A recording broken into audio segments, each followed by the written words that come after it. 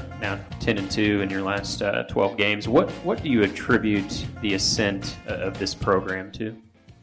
Yeah, I did not know that stat. That sounds good, though. 10-2. That's my agent over there. You can take over for him. Players do the right thing, and we use playing time and opportunities in football to try to get them to do the right thing personally and academically. So that's basically all I got to say about that. Coach, that's all we got. But you guys are really good about taking roll. I will say that. I mean, our team fight and plays the way they do because they believe in what we're doing and who we are. They believe that we had an opportunity to come here and win a football game. That's the way that they played for 3 quarters. Didn't have enough in the fourth quarter to go get it done. Welcome in to the latest episode of that SEC podcast. I'm your host, Mike Bretton. I go by SEC Mike on Twitter. And we got a great show lined up here to start the week strong. Got a special podcast here. We teased it all last week. Finally was able to pull it off here. In-person podcast. The first we've ever done here on the show. Was able to go downtown Nashville, right near Bridgestone Arena, where the women's basketball tournament just was. Congrats to Kentucky. They beat South Carolina to win the women's tournament there. But my buddy Michael Katz from the DJ Journal covers Ole Miss. He was down there covering the Rebels and Mississippi State as they tried to win the SEC women's basketball tournament. So he's coming in studio.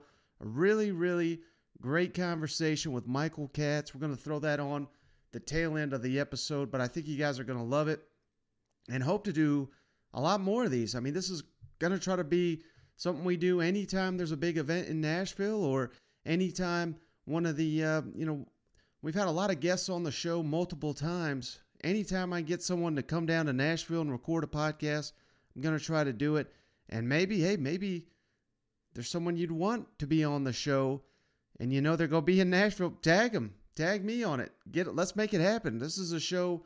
This is a collaboration. So we're trying to build this thing up, and I think this is going to be the next generation of it, having more and more in-person guests. We're going to try to do it at SEC Media Days if we get credentialed. Try to get everyone down there, everybody and their mother down there to give us in-person interviews. Cousin Shane, we're still trying to line up one. I'm going to drive down to the Tennessee Homer's house and have that'll be a good one. So look forward to that. Hopefully that's coming. We're trying to line it up this week. So a lot going on, and maybe it's just spring in the air. I'm excited. Spring football across the SEC kicking off here this week. We've already got Missouri going into action. Texas A&M kicking off things here this week. So is Kentucky. We've got comments from Jimbo Fisher on this episode. We're going to get into that. But before we do, them troublemakers down in the state of Mississippi. Let's start things off with Mike Leach on his love of cargo shorts. Of course, Mike Leach loves cargo shorts. It wouldn't have it. I cannot imagine Mike Leach in gym shorts here. This was a pretty funny clip that went viral here on Friday. Coach, when did you start wearing cargo shorts? I'll tell you, I started wearing cargo shorts shortly into coaching. I've always liked the canvas first. So the very first time I got into coaching, everybody was wearing those bike double knit shorts that had basically a waistband this thick, and they're just terrible. I mean, they're the worst shorts ever, and they've gone on for decades. My whole time growing up, that's what our coaches would wear. Went on for decades. They're just terrible. They're hot. Had this kind of girdle-style belt, that buttoned up at the top, and I couldn't stand them. And then I started out, I'd wear either Billabong or Rusty, surf shorts that had pockets, because that was the biggest point, was pockets. And then cargo shorts came out, which meant extra pockets. And I actually liked a little shorter short than cargo shorts, because, there's some of these cargo shorts looked like half a pair of pants. But the pockets was the key. And then, so I like cotton, 100% cotton in the pockets. And so, yeah, that's what's key to coaching shorts. What do you usually put in the pockets in the shorts? First would be my wallet, my headphones, any change. Then anything basically that I need. Okay, so then will be my script, my pen, for the practice schedule, script, pen, practice schedule, sometimes sunglasses depending if I'm wearing them or if I'm not, but also put like small lunch items in there like apples, cargo shorts, you can stick a sandwich in there, and I've done that too. But anything you need to take out there on the practice field, you got it. And then if you got some bigger, clunkier sheets of paper, even a small notebook, you can put it there in the side pocket. Well, hopefully they've taught him down there in Starkville, though you cannot wear shorts to a football game. Dan Mullen knows all about that. He knows all too well. But staying in the state, more serious news, but still trolling. Lane Kiffin, that's what he does better than anybody else in the SEC. We're going to get to his troll in just a second, but if you missed it, the NCAA Rules Committee has made a determination on the fake injuries, and we love to point the finger at Ole Miss. I've seen the Feigning Goats logo out there for Ole Miss all off season. Lane Kiffin's program, certainly the chief rule. Well, it's not a rule. It's not against the rules, so they're not breaking the rules. But, certainly you go back and watch a lot of Ole Miss football games. A lot of players going down and right back in the lineup. Literally the next snap or two. But it's not just Ole Miss. So, I know their fans get pissed off. Tennessee does it. A lot of these programs do it. But if you missed it, the NCAA Rules Committee has said there's not going to be a penalty at this point for any faking of injuries. And the main reason is, it's impossible to really tell who's faking it. I mean, it may look obvious on the TV broadcast, but a lot of times these referees don't have the ability to go back and look at that unless they're going to review every damn injury in the game of football, which I don't think we want doing. And the main concern they cited, Steve Shaw, who used to be the SEC head of officials, now he's the NCAA head of officials. They just don't want injured players staying in the game because they're afraid that if they get hurt, they have to sit out the series. They think that's going to lead to injured players staying on the field, which is kind of ironic because we're trying to stop fake injuries. So now they're concerned that real injuries won't be detected, or at least could become even worse because they won't come off the field. I don't know. This is a tough one, but I should note this is an NCAA decision. The SEC can still make its own ruling, can make their own decisions. They can still punish coaches for fake injuries. So we'll see what comes of that in the SEC this offseason. There's still another coaches meeting. There's the league meetings in Destin before we get to SEC Media Days.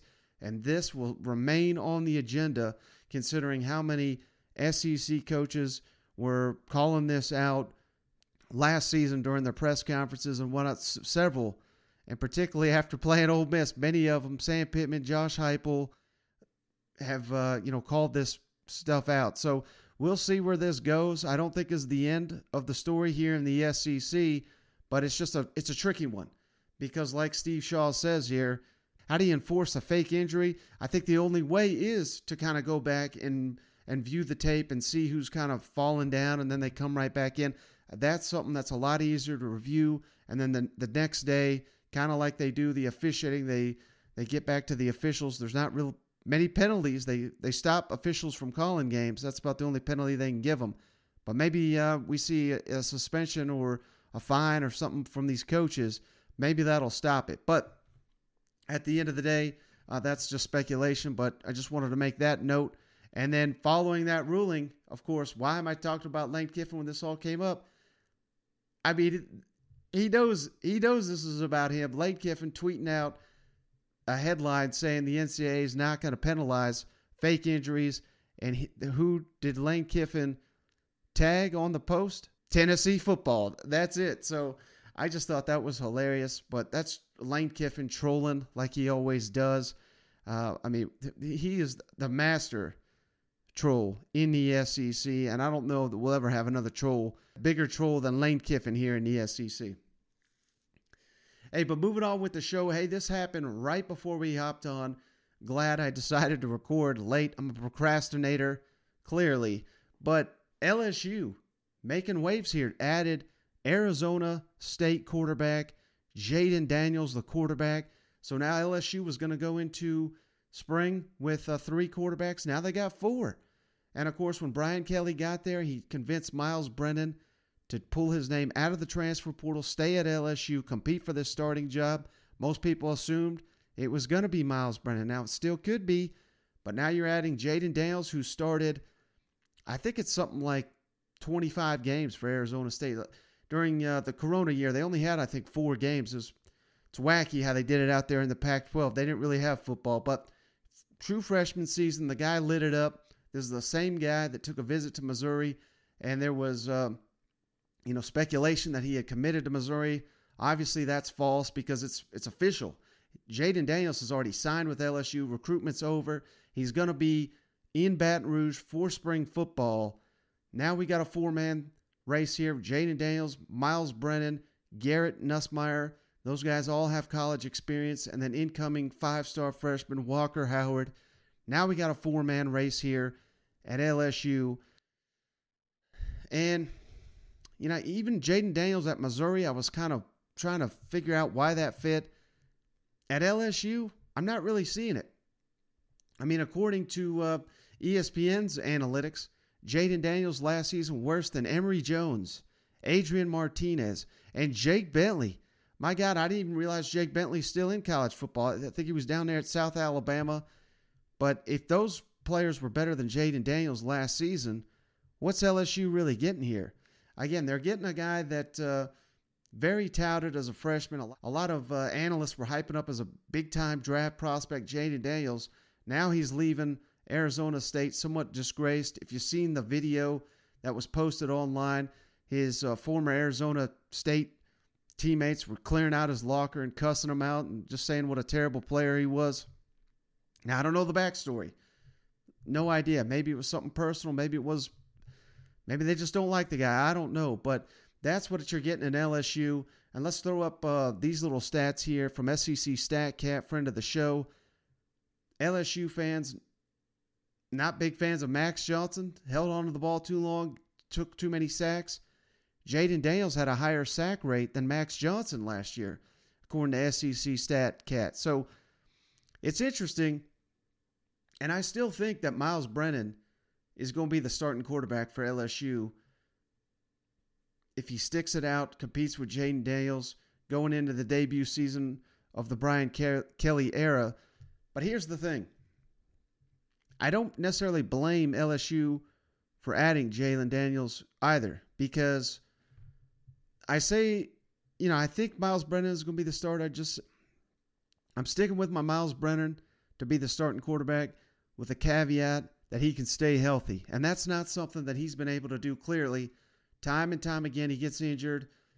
And compounding the fact that LSU offensive line, huge concern down there in Baton Rouge. Miles Brennan, not the most mobile guy. That's the strength of Jayden Daniels' game. Very, very mobile player. But again, let's throw up these more numbers here from SEC StatCat. This is something that Nate Edwards, we had on the show last week. Go back and check it out when the Jayden Daniels Missouri speculation was heating up. Something he pointed out. The guy just does not push the ball down the field. Beyond 10 yards down the field, this guy is basically non-existent completion percentage down the field. So you're getting dink and dunks, but you're getting a runner that could get the ball out quick, I guess, behind the line of scrimmage or within 10 yards. That's what it looks like you're getting in Jayden Daniels. So, again, I'm seeing some people, my God, this is a game changer. LSU just landed a quarterback. I'm pumping the brakes on that.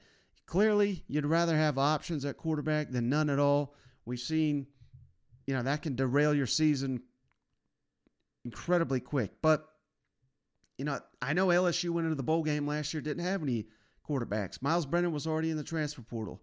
Garrett Nussmeier saving his red shirt. Walker Howard was not on campus yet. So they already had 3 guys going into spring. Now they're going to have a 4th. And how often do we see 4 guys really work out in college football at the quarterback position? This leads me to believe one of those guys may leave. So if you're adding Jayden Daniels for depth and it costs you a guy, is it really worth it? Remains to be seen. But interesting move. But again, I don't fault the coaches for doing this because Miles Brennan has not shown the ability to stay healthy. And we may need a quarterback with mobility given the transition there on the offensive line. So, this could be a good move. But until, I don't know, I'm reserving judgment till we see it on the field because this guy, while he had an outstanding freshman season, sophomore season, not great. Last season, 10 interceptions, 10 touchdowns. I think his worst completion percentage of his career last season at Arizona State. He's certainly trending in the wrong direction. Maybe Brian Kelly and company, Mike Denbrock, their new offensive coordinator, maybe they can turn him around. And also on the transfer front, let's kick it on down to Rocky Top real quick because the Volunteers, they picked up a commitment from Georgia Tech transfer Wesley Walker. Now, this guy's a defensive back, played extensively the last 2 seasons, 92 tackles, 6 pass breakups, 2 forced fumbles in the last 2 seasons for the Yellow Jackets. He's a Nashville native. This is what you want to see if you're Tennessee. You got to do better in Nashville. You got to do better in the state of recruiting and in the transfer portal. If a player leaves your states, of course, Josh Heupel and company didn't recruit this guy. They weren't in Knoxville at the time. But, hey, if things are not going well for these players that leave the state, you open them, you welcome them back with open arms. And, I think that's going to give you some goodwill. And the defensive backfield is certainly an area of Tennessee's football team that they need depth, they need playmakers, and I look for Wesley Walker here to potentially plug in as a safety. They need more speed, still need some corners back there. Maybe he can play a little corner, looks a little bit more like a safety based on everything I've seen, but hey, Tennessee will take all the depth they can get in the defensive backfield right now. They're still hurting for bodies back there, and we saw it in the bowl game. We saw it against Kentucky comes to mind. Alabama, of course, Alabama's lighting up everybody, but there were several games last year where Tennessee's speed in the defensive backfield just not up to where it needs to be truly competitive in the SEC. So they'll take anybody they can get with experience like this Wesley Walker. So looks like a nice little pickup here for the Vols. Now, last thing before we get to our interview here with Michael Katz, like I said, let's kick it down to. Like I said, we're kicking off spring football here in College Station, so let's kick it on down to Jimbo Fisher. Met with the media here on Friday afternoon as things are kicking off here in a very, very highly anticipated season for the Texas A&M Aggies after signing the nation's #1 recruiting class. And you're sending a lot of guys to the NFL, but you're getting quite a bit back. I mean, this should be, most accounts, people are going to have Texas A&M competing in the SEC West this season. Most projections, number 2, number 3 in the SEC West. If everything breaks right, maybe they dethrone Alabama. There's not going to be many people picking it, but there weren't many people picking Texas A&M to beat Alabama head-to-head last season, aside from old Brett Zerneman, of course, who nailed that prediction. But, hey, the expectations are there. You're hauling in elite classes. You got the talent to get to the college football playoff. You just got to put it together, got to be more consistent. And, of course, for the Aggies, it starts with that quarterback position. That's where they were lacking so much last season after Haynes King went down.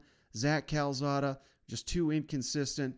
Now it's Haynes King back fully, 100% back from his injury. You got Max Johnson, the transfer from LSU, and the 5-star true freshman Connor Weigman. Here's what Jimbo had to say about the quarterback competition this spring in College Station.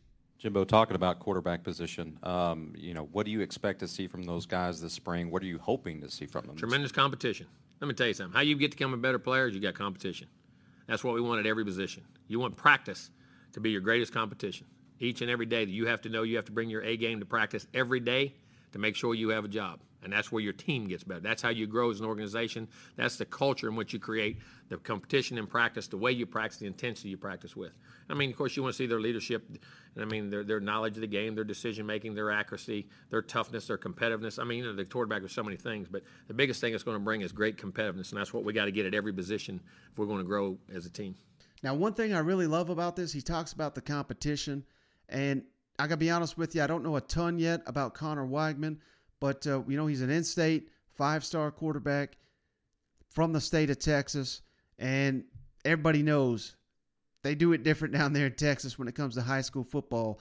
There's no better proving ground.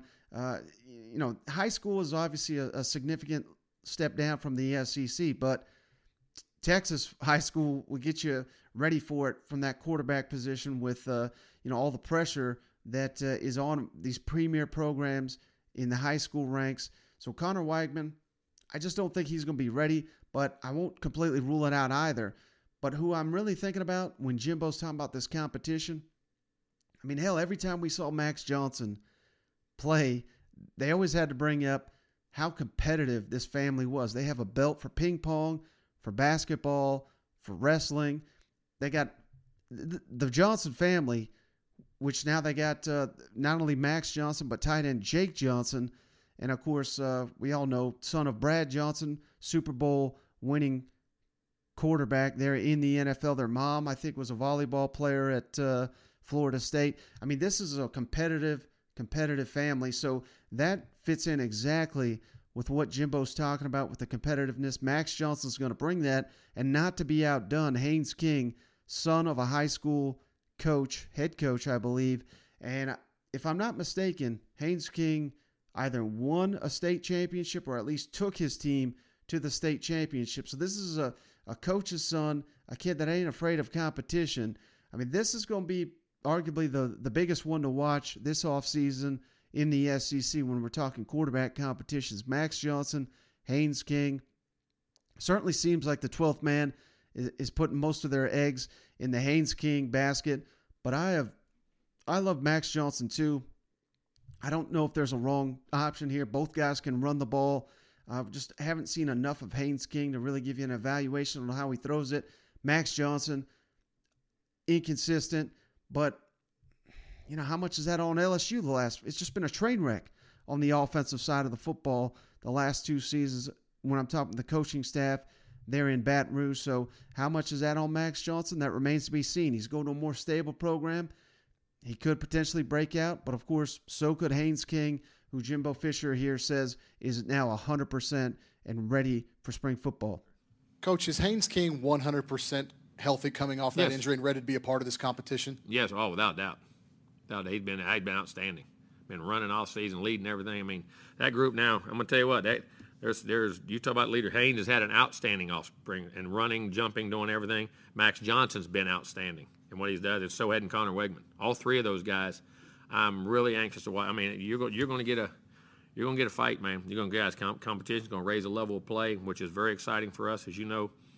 Definitely, you can't survive with one. But those guys. Blake Bosa's done a real nice job too. But those 3 guys have really, really excelled and from day one. I mean, like we say, we ranked every offseason workout we get done. We did a rating system. You were playing championship football, you wear a maroon jersey, just from an effort standpoint. Effort, discipline, toughness, all the things you're doing. Not about physical ability. It has nothing to do with that. Just from all the intangibles, you make a choice about what you do. And if you were average, you were white. If you were below average, you were yellow. We didn't think we could win with you. And it was an eye-opening thing just to where we ranked them, how their effort was to let them know where they were. Those guys from day one put on red jerseys and never took them off. I mean, there's been a lot of guys like that. Damani, been quite Anias. I can go on a bunch of them, but that whole position reminded me because right off the bat they jumped on it, man. And so they're pushing each other, which is what you want. Quarterback's best friend, receivers, and that's another position where A&M's kind of been lacking, in my opinion. Not in overall talent, but in overall production. We've got all-American tight ends coming out of College Station nearly on an annual basis these days. Probably going to have that again with all the talent they have at that position in College Station. But we need some receivers to step up outside of Ananias Smith. If you have missed the news, allegations of a domestic assault there in College Station, so he may not even be back, your 5-star hope. Now, they got talent down here, and that's something Jimbo's about to talk about, but these guys really need to step up.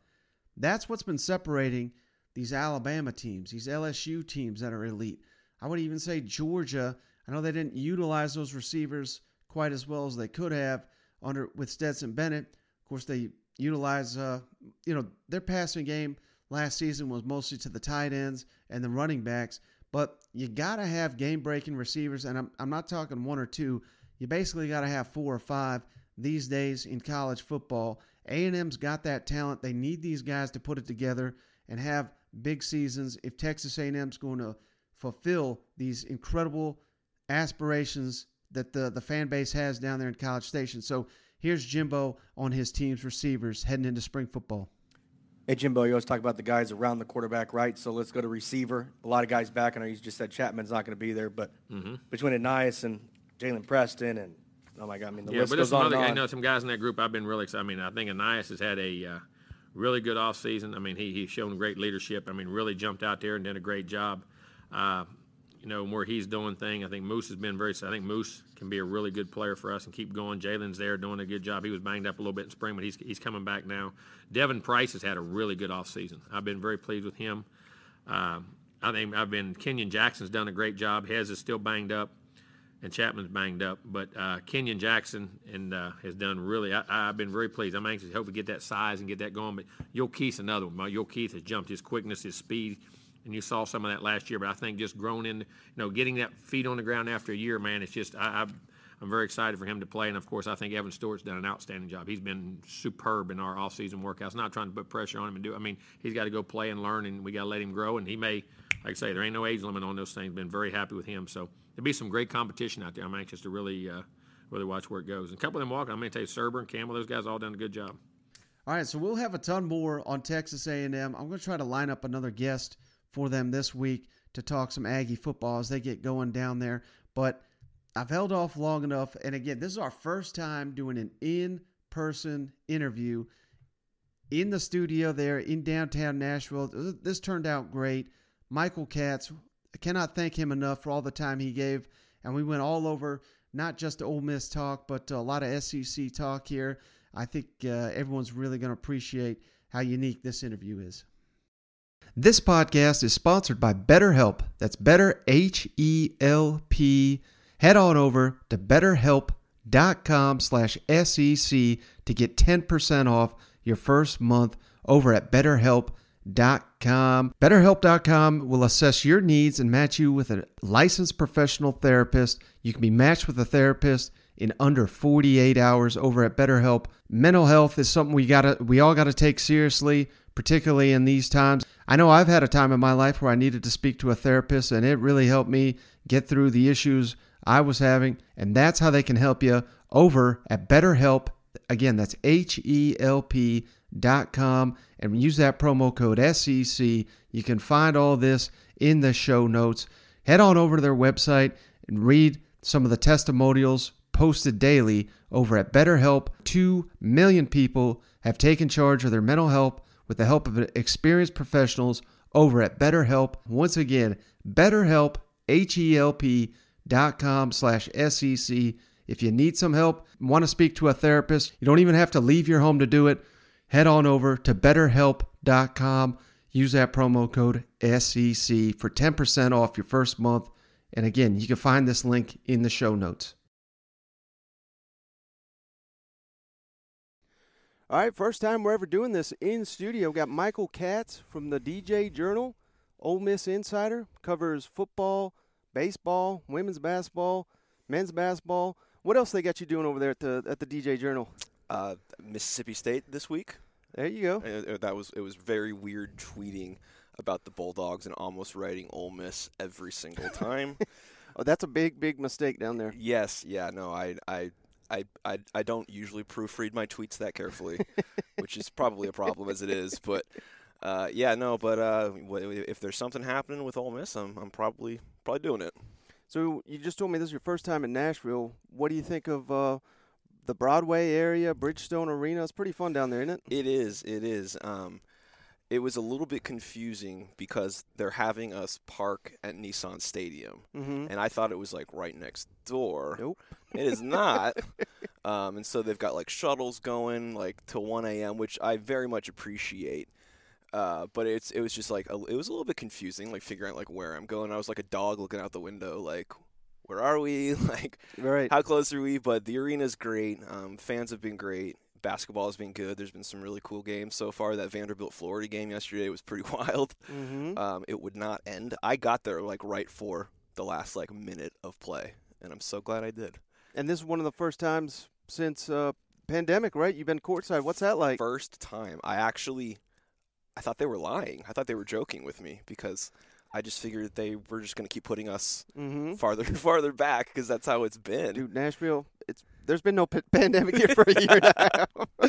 But, yeah, no, honestly, I think the last time I sat courtside was 2020 in Wyoming. Damn. Like back in Laramie. All right, and I should have mentioned, Wyoming Sports Writer of the Year 2020. Yes. I got to give you props for that. Yes, thank you. How was that, winning an award like that? It was cool. It was a cool trophy. I was a little bit worried it was going to break on the flight back. Or like they were going to think it was a weapon because it's sharp. So like there were a lot of things going through my head. Luckily, they gave me a box, but just honored to be recognized. And there's a lot of really great writers there that I look up to. I met Bob Ryan from the Boston Globe. There. Nicole Auerbach was there, who was the National Writer of the Year. Just a lot of big wigs there. A lot of people I respect. So it was really cool to meet them. And you read all these people, you hear about them, you see them on TV, but to actually like meet them and shake their hands and have a drink with them was pretty awesome. Nice. And of course, your first time coming to Nashville, tell everybody where you went to dinner. This is what everybody says when they come to town. Yeah, no, I went to Hattie B's. I'm dumb and didn't go to the one that was literally 0.2 miles from where I was at the arena. I looked it up and I was like, oh, that's right here, but like, I don't, maybe it's a walk. I was like, oh, no, there's one closer. No. And I was like, I want to drive through anyway. And so I got to the other one. It was across from a Mexican restaurant. I don't remember what it's called, but there's like no parking. And I was like, oh gosh, like I'm going to get my chicken, but I'm going to get towed. Right. Worth it. How long was the line?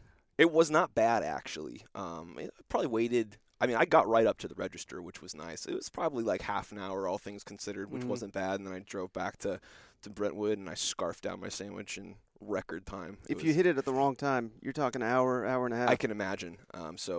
Timing's usually not my thing, but I'm very fortunate it was this time. Next time, though, I'm just going to walk the 8 minutes or whatever it was from the arena because that was really stupid. Well, speaking of food, I really wanted to ask you that because, obviously it's such a thing here in the South. When someone's playing at Ole Miss, the fans go all out. They go to Oxford. We all know the party scene down there. But had you ever been down to Oxford previous to taking this job?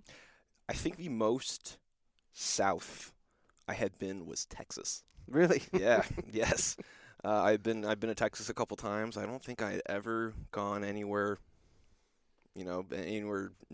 more southern than that. And but when the job came up, I talked about it with my family, and they were like, well, yeah, you've never been there, but you have to do it. Right. And I was like, all right, let's drive 16 hours. So have you enjoyed your time there so far? Love it. Great people. It's you hear about college towns, and you hear about how much they care about their schools and their athletics, but especially in a place like Oxford where you can't really separate the university from the town. I mean, the town is Ole Miss. Right. Everything about the town exists because of Ole Miss, and it's just really cool. I imagine the year before was really tough without tailgating and stuff, but this year you could just tell people were really excited to be back out there in the Grove. And I got to check out the Grove when College Game Day was there. That was my first time going to the Grove. Everyone was like, "How have you never been?" I was like, "Well, sorry, I can't pregame for games, but it's frowned upon." But we got out there at like the first, yeah, and the last, probably. I've heard. Got out there at like 6 a.m. and there were a bunch of people waiting there, and it was just really cool to see that environment. And growing up in the Los Angeles area, USC grad and all that stuff. Los Angeles is different because, there's so many other things going on. You can go watch the Lakers lose. Right. You can go to a baseball game if there's baseball. You can go catch a show. I mean, there's so many things going on in LA, but like if you are in Oxford. And I think that's part of the cool thing about a lot of these SEC towns is that the college is what keeps a lot of these towns. It's the livelihood. Right. And I just think it's so cool that you know where everybody's going to be on a Saturday night in those towns. They're all going to be at the stadium. And to get to see that was just was pretty special. It's, you know, I grew up watching SEC games with Vern Lundquist and Gary I guess it was, what time was it? Noon at my time back in California, and you just see these stadiums. You're like, man, it'd be really cool to get to go to these. And then, you know, I found myself in Tuscaloosa this year in Auburn, and it was just like, wow, it's pretty surreal. Yeah, so I lived in California for about 7-8 years, and my buddies used to call. This was after I went to college, and they would call me on Saturday morning, wake my ass up. We'd call it breakfast with the Vols because I went to Tennessee, so a lot of 9 a.m. I mean, it was brutal to get up to watch those games, but you got to do it, you know. And one of the weirdest things, I went to a Southern Cal game. You probably were a student at this time. Oregon was coming to town, and Lane Kiffin was the coach. And my buddy said, you know, let's go to the USC game. You know, here that means you go tailgate and you go into the game. There I found out you go to the parking lot surrounding it, you get wasted, and then you go to another bar. You don't even walk in the stadium. And I think Lane Kiffin got waxed in that game. That was basically one of the games that did him in. I know exactly what game you're talking about. It was the game that Kenyon Barner ran for like 300 yards. Yeah, I think it was like 55 to 20 or something like that. And that was basically the beginning of the end. But that was my introduction to Pac-12 fandom there, where it's all about the party, to hell with the game. And, yeah, so that was eye-opening. So I could imagine coming down here, it's complete opposite for you, just seeing, like you said, just how the town and the city and everything just revolves around the sports programs and the college campus. No, I mean, it's cool to see, one, people actually go to the game. Because, you know, it's like, you know, when I was a student, you'd have friends that were like, yeah, like, let's go tailgate. And it's like, all right, when are we going to the game? They're like, oh, we're not going to the game. I was like, well, what are we doing here? Like, this is stupid. So it is, again, it's a different, you know, the whole joke is it means more down here, but it really does. And gosh, I can't believe that I remember that exact USC game that you're talking about. That was so sad. So for an SEC fan maybe that's not made the trip yet down to Oxford, do you have a favorite bar, favorite restaurant, any recommendations you can give them? You know, unfortunately, I haven't been able to go out a ton, but the one that everyone always wants to go to is Ajax. It's the classic diner in town is like the most comfort food ever. It's delicious. I went there like one of my first weeks, and I was really mad because my mom came to visit me a couple months ago, and it was the 1 week they were closed. And I was like, the one thing I wanted to show you. A lot of really cool bars, and the one everybody likes to go to is the library. They actually have it's like a library card to get in. I think I'm too old for that now. Right. And I don't want to pay $100 cover or whatever it is. I think I'm past that point, but that's a place that a lot of people like to go. I'm more of like a craft beer guy at this point in my life. I'm like the California IPA guy. Yep. So, you know, there's a place called the Growler where they get like a bunch of like taps from around the country that I like to go to. Good food, good people, and compared to where I'm from, it's very affordable, which I very much appreciate. Yep. So during your time there in Oxford, do you have a favorite either player or coach that you've had the opportunity to cover? Gosh, I will say, and they're the reason I'm here, Yolette McPhee-McEwen from the women's basketball team is like the funniest person on earth. She's a character. She's fun. She's honest. If you ask her something, and she'll give you a look, and I appreciate that. You know, sometimes you got to be called on your crap. Yep. But just one of those really cool people who genuinely cares about her program and her players. And, you know, for a lot of people, the media part of this it's part of the job. It's something they don't like to do. But, you know, she genuinely likes interacting with us and meeting us and just, you know, talking, you know, off the record about, you know, our families and all that kind of stuff. And she's been great. Mike Bianco for baseball is an interesting guy. I've heard stories where he sometimes, you know, some people ask him something that he doesn't like, and I have not been there yet. I was close. My first game, everybody thought that he was gonna yell at me, but he did not. I guess when you're winning every game by like 10 runs, you're gonna find something to pick apart. Yes, right. But he's great, and again, he's one of those guys who will, if you need to talk to a player, he'll give you him as long as you need, and I appreciate that. It's I don't know. For me, it can be hard to get those one-on-one interviews these days, and the coaches who allow you to do that are the ones that I really I cannot thank them enough, because, when you get somebody at a podium, there's only so many things you can ask them, and there's certain things you can't ask them because it's inappropriate, or it's not, the rest of the room doesn't need to hear the conversation you want to have with them about a specific story or something. And so when you can get one-on-one with coaches and players, I think that's it's a game changer. And so for the most part, I've had really good experience with that. But I would say Coach Yo and Mike Bianco have been they're characters, and I appreciate ones who aren't just robots. It's refreshing to see personality.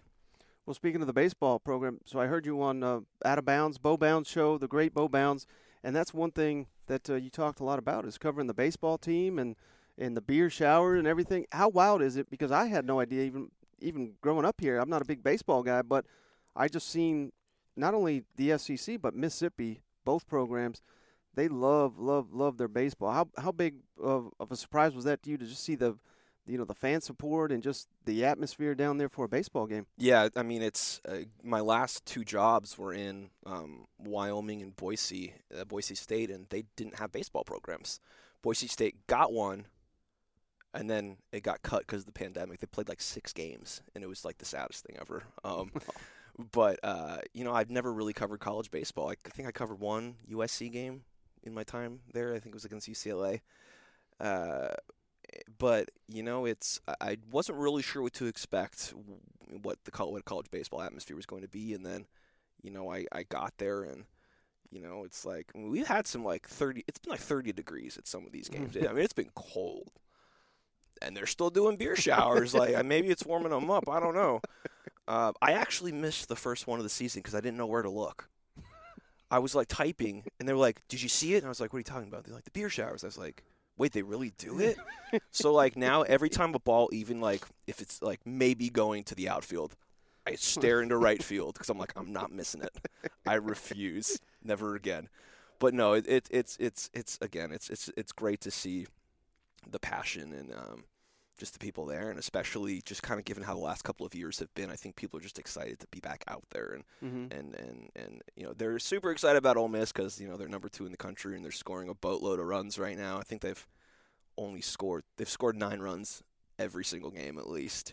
I think they've only played 2 9-inning games because they've been run rules and all that stuff. I know they're really excited about this team, and the fact that the arch rival just won the national championship adds a little bit of fuel to that fire, and people really want this team to go to Omaha, and they're super excited, and it's really cool to see.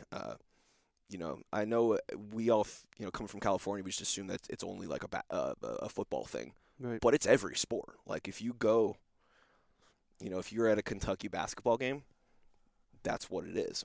Auburn, I've heard, is like that right now. Ole Miss is a little bit different right now because their men's team has been a little bit down. But and then you go to some of these baseball places, Ole Miss, State, Arkansas, LSU. I mean, those are packed. Yep. And it's the best, man. It does not get better than seeing a bunch of people in a stadium stand up for a strikeout or a deep fly ball. It's the coolest thing, especially with the fact that MLB isn't happening right now. We need something like this. Now, of the road trips you've been able to make in the SEC, is there one that stands out to maybe you're like, wow, I didn't realize this town was so cool, or anything like that? I don't know if I can say this, but I actually enjoyed Knoxville. Oh, there you go. Yeah, I can say it to you because now my whole image of Knoxville is a little bit different because that was the golf ball game that I was at. Yeah. So the whole experience was... I was in the stands. Were you? And I did not throw anything. You weren't the mustard guy? I was not, no. Okay. I was shaking my head because I understand the frustration, but Tennessee still had an opportunity to win that fucking game, and they're throwing shit, and I'm like, my God, you're hurting your chances to win this game. Like, what are we doing here? Yeah. I could... Not that I condone it, but if it was the end of the game and it was, maybe I would see that, but not while the game's still being played. I've never seen, stuff gets thrown on the fields, but for it to just not stop, it was just continuous. And like, of course, me, like everyone in the press box were like, this is gonna kill our deadline. Like, all we cared about was like, oh God, this sucks. So that whole thing was like, that was wild. And Lane, of course, bringing the golf ball with him into the press conference was just so perfect. But no, it was really cool. I hit up some breweries and got some good food down there. I didn't realize how big Knoxville was. It's like to get from like one side to the other is a trek. Yeah. And it's not like Oxford. You can kind of it's about 5 minutes from right. 5-10 minutes. Like I was in one part of Knoxville and it was like 30 minutes to the stadium. I was like, dang, I didn't realize it was like this is like a legit, big city. A lot of cool stuff. I really enjoyed that. Auburn was pretty cool too. I don't know if this counts, but like New Orleans for the Sugar Bowl was pretty awesome. Yeah. That was my first time there in New Orleans, and that was an experience. Mm-hmm. I'm pretty sure I gained like 8 pounds in like 4 days, and That's what New Orleans does to you. I would do it again in a heartbeat. Well, speaking of Lane Kiffin, you've got the connection with USC. How interesting is it covering him in the SEC? I mean, I got to imagine that's quite a treat there. It's weird, man. He was the coach at SC when I was the sports editor of the Daily Trojan. My last year was the year they were preseason #1 and went 7-6. Of course, right? The one year I get to travel with the team, it all falls apart. But it is weird, like how full circle it's come, and he is.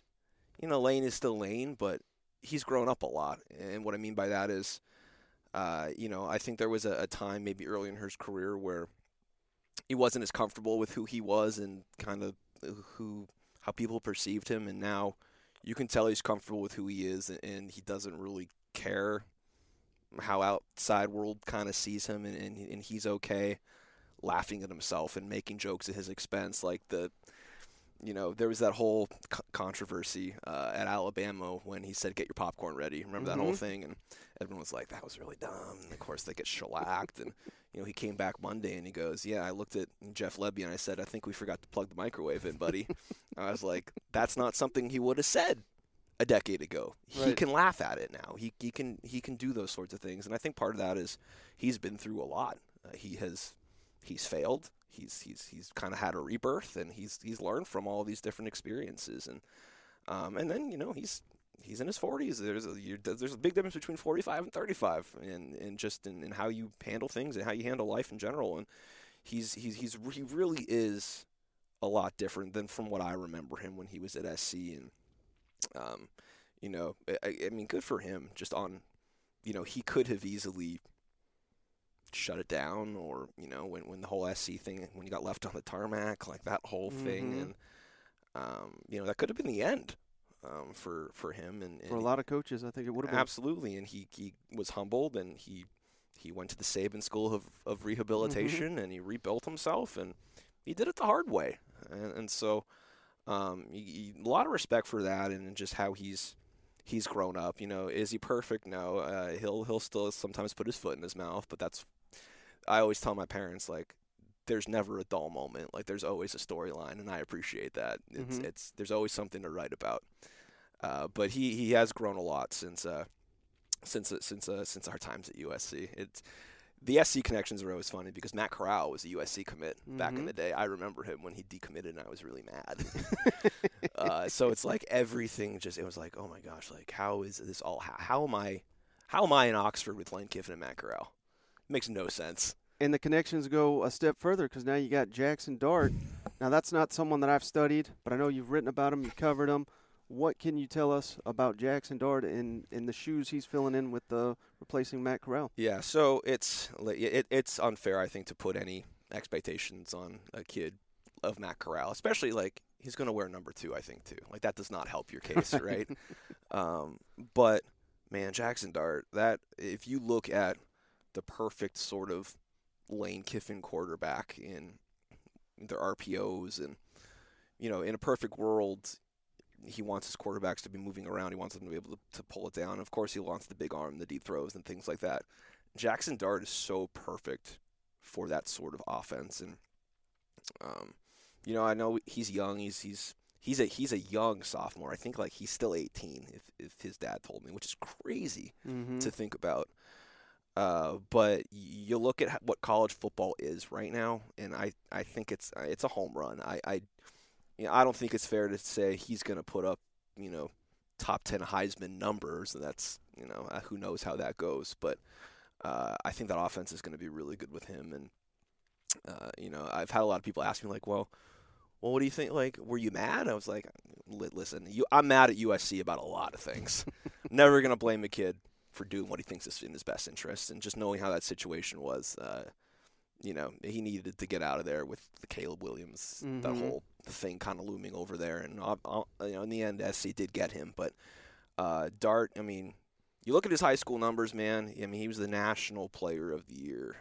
Ran for 1,200 yards, threw 67 touchdowns. The kid was unreal. And, he kind of had a weird timeshare situation at SC this past year where, Keaton Slovis got hurt, and then he tore his meniscus, I think it was. And SC was just kind of a mess in general. But when he played, man, he did not look overwhelmed by it. And for a freshman to have that poise when the whole program's kind of falling apart, I think says a lot. And just this situation that he's coming into at Ole Miss with, one, I know Lebby being gone, some people are worried about that, but as long as Lane Kiffin's there, the offense is going to be just fine. They got playmakers, and I think they have the infrastructure in place where this thing is sustainable now. Are they going to win 10 games every year? Probably not. That has not happened historically a ton at Ole Miss. But Never happened until this year. This is the first 10-win regular season. This was a really special year. But I think the expectation when you get the sorts of players that they've got in the transfer portal and the recruiting that's kind of happened, I think they expect to be competitive and be that 8, 9, maybe 10-win program every year. And really, what more can you ask for? If you're not Alabama or Georgia or Florida, it's a pretty good place to be. Right, and that's interesting because that was the next thing I wanted to ask you about. They've been doing so well in the transfer portal. Yeah, they got Trigg, the tight end, Zach Evans, running back, so many players, and players that contributed last season, of course. Is that a sustainable model? And what's interesting is most people think it's not, but really there's no – this has never happened before with the transfer portal. So, I think people look at it and they say, well, Alabama, they get – they cherry-pick the 2 or 3 guys. This is helping Alabama. But I look across the SEC, I see Kentucky having a historic season, thanks in large part to the transfer portal. Ole Miss, Tennessee got their quarterback, the transfer portal. I think it's helping the teams that are not killing it in high school recruiting because Georgia and Alabama and now A&M, they're getting whoever the hell they want. Now these teams that are not getting those players, they're being able to cherry-pick essentially the transfer portal to close that gap. So I don't know. What do you think? You think Lane Kiffin can make that a sustainable model? Yeah, I think that's kind of the question is, does how this year went with the transfer portal change the legislation? But again, I know some coaches have said we can't keep doing this and blah, blah, blah, blah, blah. But like you said, if you are not one of the top 5 recruiting programs in the country, this is how you level the playing field. It's the transfer portal because now you can get the 5-star kids. You can get those high 4 stars that you couldn't get coming out of high school, but situations change. And, Jackson Dart was not a kid that would have gone to Ole Miss originally. Zach Evans was, he's a top 20 player coming out of high school. And, I remember his whole thing with Georgia and all that stuff. But, that kid can play. And same thing with Trigg. But even, you look at, with Ole Miss this year, Chance Campbell, their linebacker, was he a huge guy? No. But he's the reason that defense – he's a big reason that defense was so much better this year. And he was a transfer from Maryland. And they got another guy this year, Troy Brown from Central Michigan, who's going to step in and do those sorts of things. And if you aren't able to do the A&M and the Bama and the Georgia thing, man, the transfer portal is a pretty dang good option. And, I don't know if it's sustainable in the sense that, one of the big conversations is there's so many kids out there who haven't found schools. The homeless, there's more kids that go in than end up coming out, right?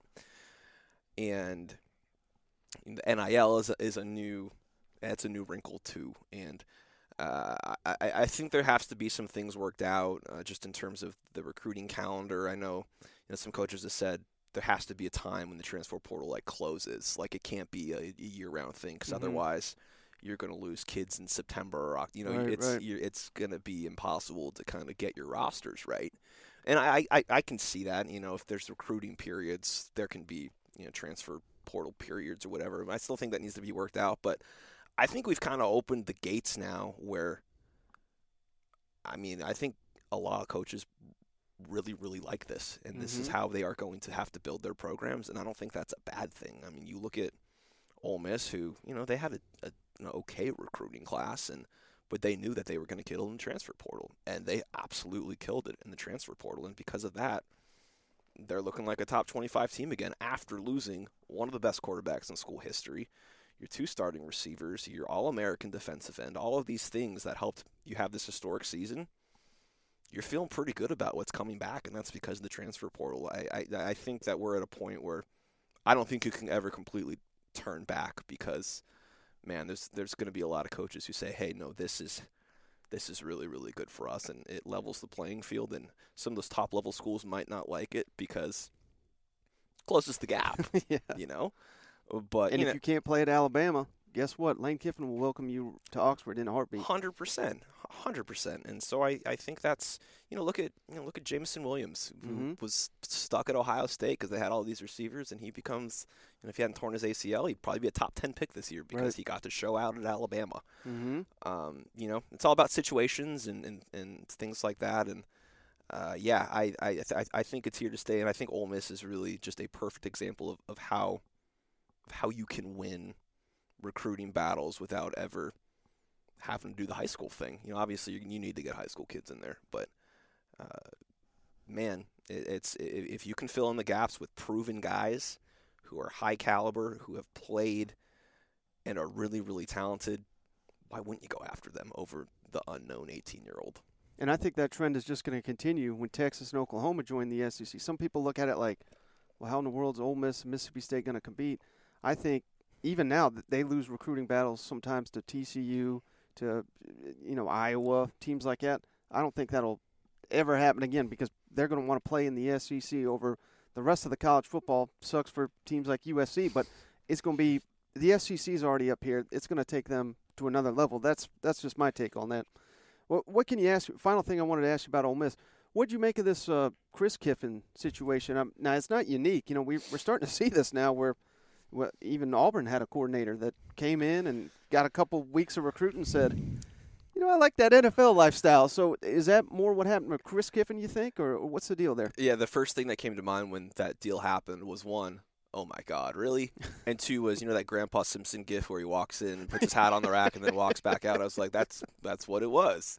I don't think he ever really, I think it might have gotten officially announced maybe, but it was so fast. But, obviously when anything happens with Lane, people are going to say things, right? Because he's a dynamic character, and it's his brother, and he has a history with Ole Miss, as a lot of people know. Some of it's really good, and some of it not so good with the show clause and all that stuff. But the feeling that I've gotten, it's kind of like what you said, where recruiting, everything has just changed so much in college football since he was last doing college football that. Recruiting's always been a big deal, but I think NIL and the portal and just all of these different things have sort of changed the way that people do their jobs. And man, if you can go back to your NFL job where you only have one thing to do, man, I'd do that.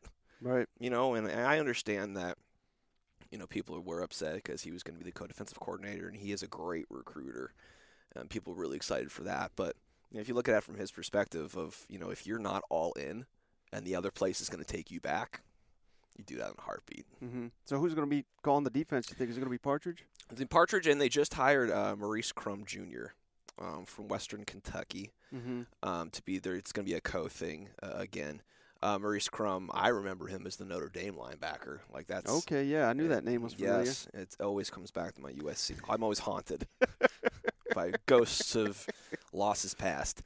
But he's thought of as one of the really good young minds in college football, and that's kind of what you've seen Lane kind of put together. We had Levy, now he's got Charlie Weiss Jr. Everybody obviously knows Charlie Weiss. Charlie Weiss Jr.'s done some really nice things in his time too, and Partridge and Durkin were amazing last year. I don't think Partridge necessarily gets enough credit for what he did. And Durkin, I think a lot of people kind of just thought it was him, but Partridge did a lot of that stuff too. And I think him and Maurice Crum Jr. is going to be, to put the expectation that they're going to, improve by 2 touchdowns again. It's probably unrealistic, but they got some nice players, and I think they're pretty happy with that pairing. Last thing I wanted to ask you, I got to get you out of here on a USC question, because are you on just cloud 9 right now with Lincoln and Caleb and all these incoming? I mean, the hype for the Trojans is real once again. I'm on cloud 6 because I know how this ends. I've been hurt before. I'm not going to let this happen. When they got Lincoln Riley, that was like the craziest 24-hour thing, because it was like LSU. And then I woke up that Sunday morning, and I started seeing Feldman tweeting about it. I was like, no way. There's no way Lincoln Riley's coming to USC. And then, within 5 hours, he was the head coach at USC, and I was like, what the hell just happened? Then getting Caleb, and, he's really good. He can play. I still have a lot of I'm an idiot. I watched every USC game last year. They were very bad. A quarterback doesn't mask everything.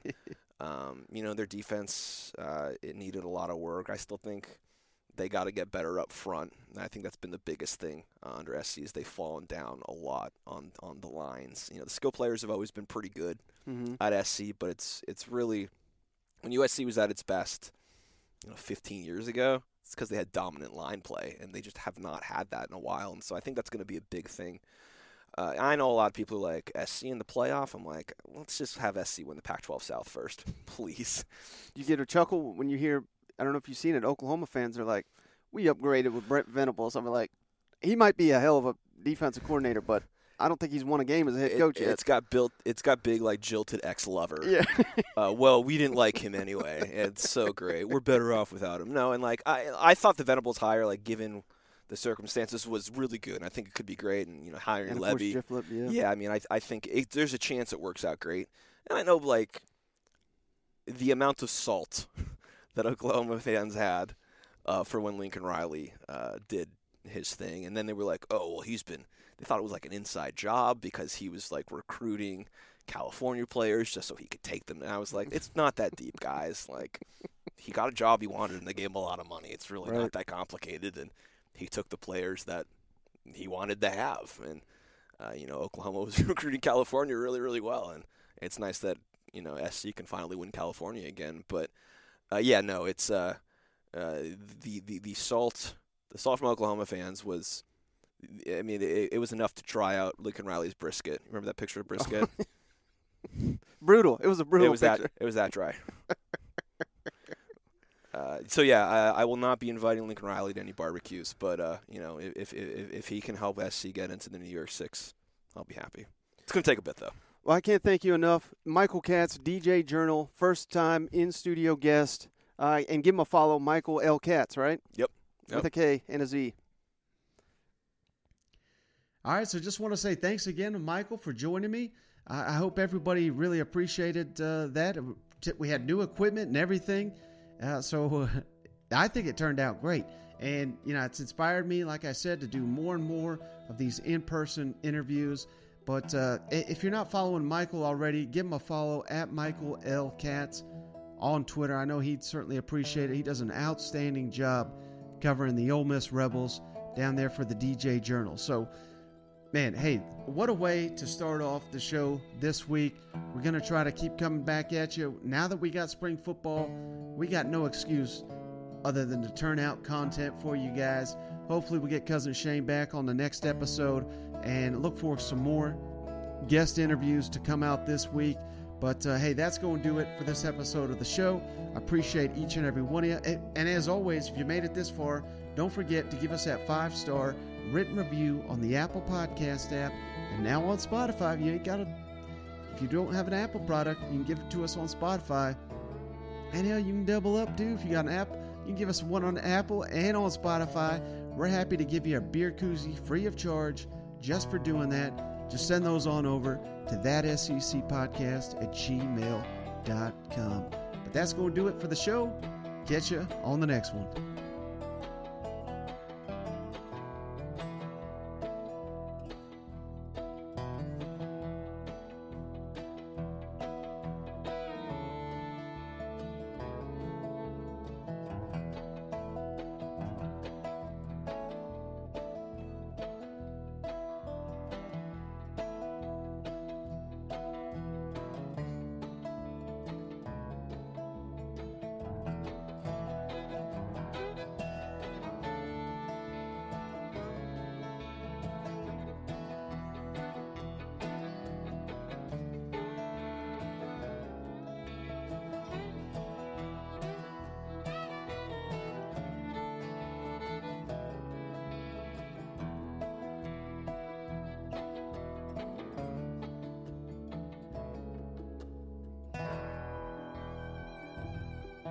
Bye.